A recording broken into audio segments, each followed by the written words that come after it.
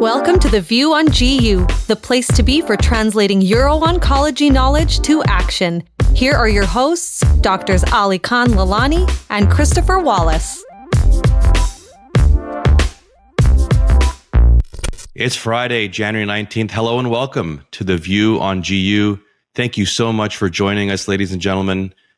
I'm Dr. Ali Khan Lalani, and I'm joined by my co-host, Dr. Christopher Wallace. It's our inaugural episode. It's a big day. Chris, how are you doing? How are you feeling? Oh, I'm fantastic. What a great day. I'm so excited to get started with you and launch this new endeavor. I'm thrilled that we're beginning and ready to go. Absolutely. Well, let's tell the people who we are, why we're here, and what you can expect from The View on GU. Our mission is to bring you the latest developments, emerging treatment options, and critical insights into the disease space of GU cancers, importantly, with a multi-disciplinary lens. I think that's just so important. We know that in our ever-evolving landscape, it's really difficult to stay up to date, and staying current really is a responsibility for physicians, but it's also a challenge.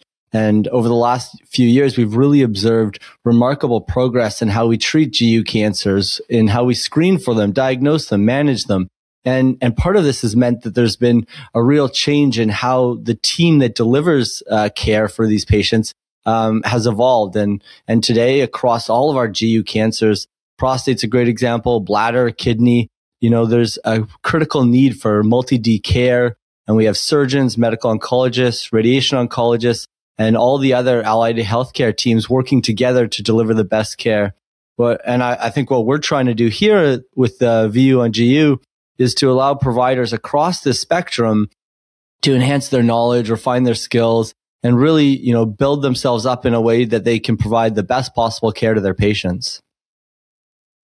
Yeah, I love that summary. And the question for our great viewers and listeners becomes, why are we doing this and how are we different? Chris and I have observed that there's a intense thirst for knowledge to try and take the complexities of multi-D care, as you've heard about, and distill this new data into really digestible, high impact information. And not only in the Canadian context, which we'll address, but also beyond, as there's many healthcare systems that will mimic ours. There are various avenues for this, and we certainly enjoy listening to them, but we think we will add a unique voice as both energetic clinicians who are researchers, relied on to be educators, and who can add a multidisciplinary context into the care for our patients. So with that in mind, Chris, why don't you tell us what you do and really what's in it for urologists out there? Absolutely. So, I'm very lucky. I practice here at the University of Toronto, and I have a really interesting and dynamic, I would say, subspecialty practice in urologic oncology. I have a heavy focus on kidney and prostate cancer, but also treat a large number of bladder cancer patients. And I like to supplement that clinical practice with my research. And so I'm also a surgeon scientist here at the University of Toronto, and I do a lot of work in care delivery, quality of care, and patient-reported outcomes. And I think really that shapes how I think we want to approach some of the ways we share data here, which is really taking that integrative lens, looking at multidisciplinary care, but also patient-centric care. And so when we think about, really why a urologist might want this information, I think there's, a lot of content out there directed in the GU oncology space at the medical oncologist. But we know that, this rapidly evolving disease landscapes, treatment approaches that were relevant only in the second or third line metastatic space a few years ago are now coming into our localized patients, and we're thinking about adjuvant therapies.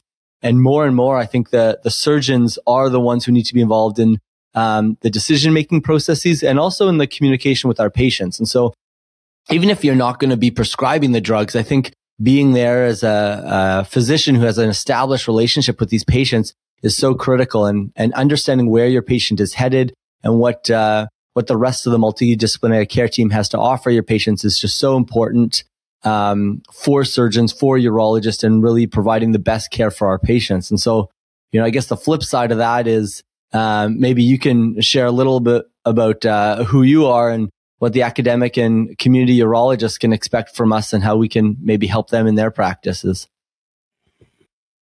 Yeah, I mean, from my perspective, I think, as you've mentioned, right, we're both fortunate to be in academic centers. I'm based at McMaster University, and very standardly, we kind of have 4 buckets that we practice in. One is obviously our clinical practice. So I see all of the spectrum of GU cancer patients, as you've mentioned, prostate, but also the urinary cancers, kidney and bladder, and of course, our young men with testes cancer. From a research side, certainly through my training and elsewhere, I'm really interested in clinical trial design, clinical research, which kind of include, I know as we both do, database work, institutional or beyond. But also importantly, I have interest in biomarker work, the microbiome and others. And so we've really developed some nice platforms locally, and we'll maybe get into that over time. I think we're all relied on to be educators. And so that's kind of both of our role. And I think that's actually how we first met or connected, Chris, is doing, combined U of T McMaster education sessions for our trainees. And then from an administrative side, fortunate to have some roles at the CCO level in Ministry of Health as it comes to drug development. So, really, I think we have our hands in all these pots, and we can hopefully translate this wide array of different contexts of what day-to-day life is like, but into important information for, folks to really take from this podcast. And so kind of in that vein, I would say, from the multi-D setting, urologists, uro-oncologists, medical oncologists, academic or community, and certainly our radiation colleagues and really allied healthcare teams, what can you expect, or what do we plan to cover throughout this adventure together? I think importantly, new data is always important.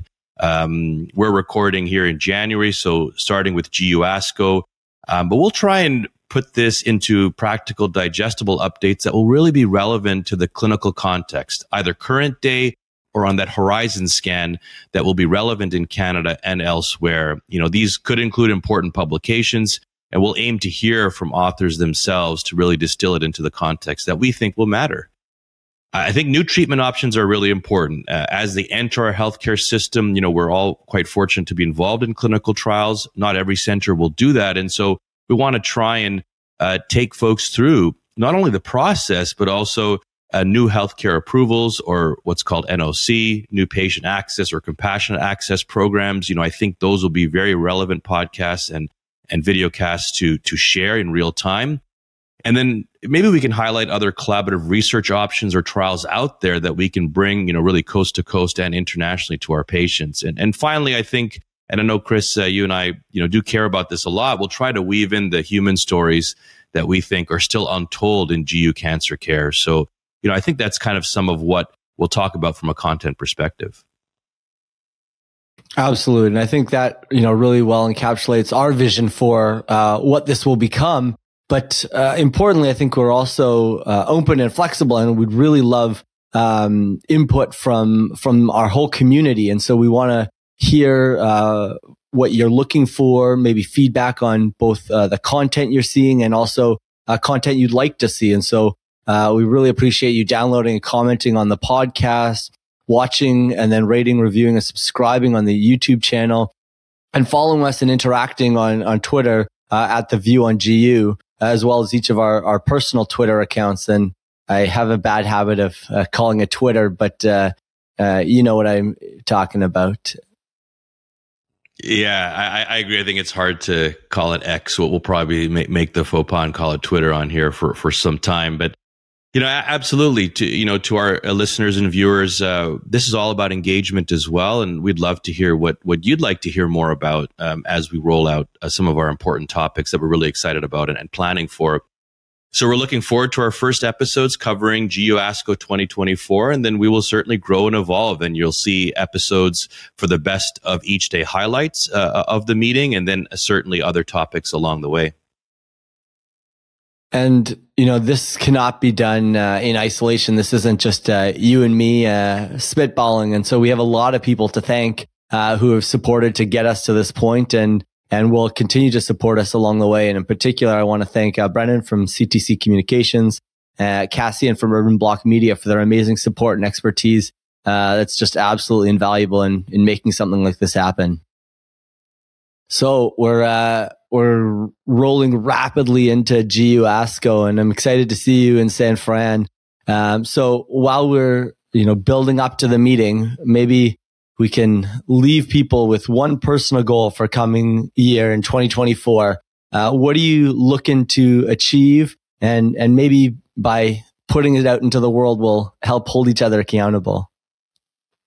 Okay, so our listeners and viewers are going to help us manifest this. This is a great one. So personally, non-work wise, I would say, we've talked about this. I'm more of a novice runner, I would say, but build it up over the last few months. And, I think, registering and getting in and completing, a race would be good. So a 5 or 10K, I think at some point this year and a half is on my bucket list. So I think I'll put it out there and I want to be held accountable for that. So what about you, Chris? What's on the docket for a personal agenda?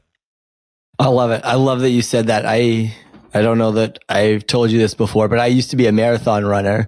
And then a combination of residency, small children, and trying to build a practice has really taken a hit on me. And so this fall, I started trying to run a little bit more. So actually a scheduled run in the calendar is one of my priorities for this year, building a little bit more time into the schedule to make that happen. And then my kids have been dying for a couple of big trips. And so I'm hoping to get them off the continent this year. That's our goal. Awesome. That's going to be exciting. I'm really looking forward to working with you on this and engaging with our great listeners and viewers. And I agree, thanking all the folks that really have supported us. It's going to be great. All right. Thanks again. Safe travels to San Fran. I'll see you there. Thanks everyone for listening and watching. Don't forget to rate, review, and subscribe to our podcast. And we look forward to this journey with you guys. For my host, Ali Khan Lalani, I'm Chris Wallace. We'll see you on our next episode of GU Asco.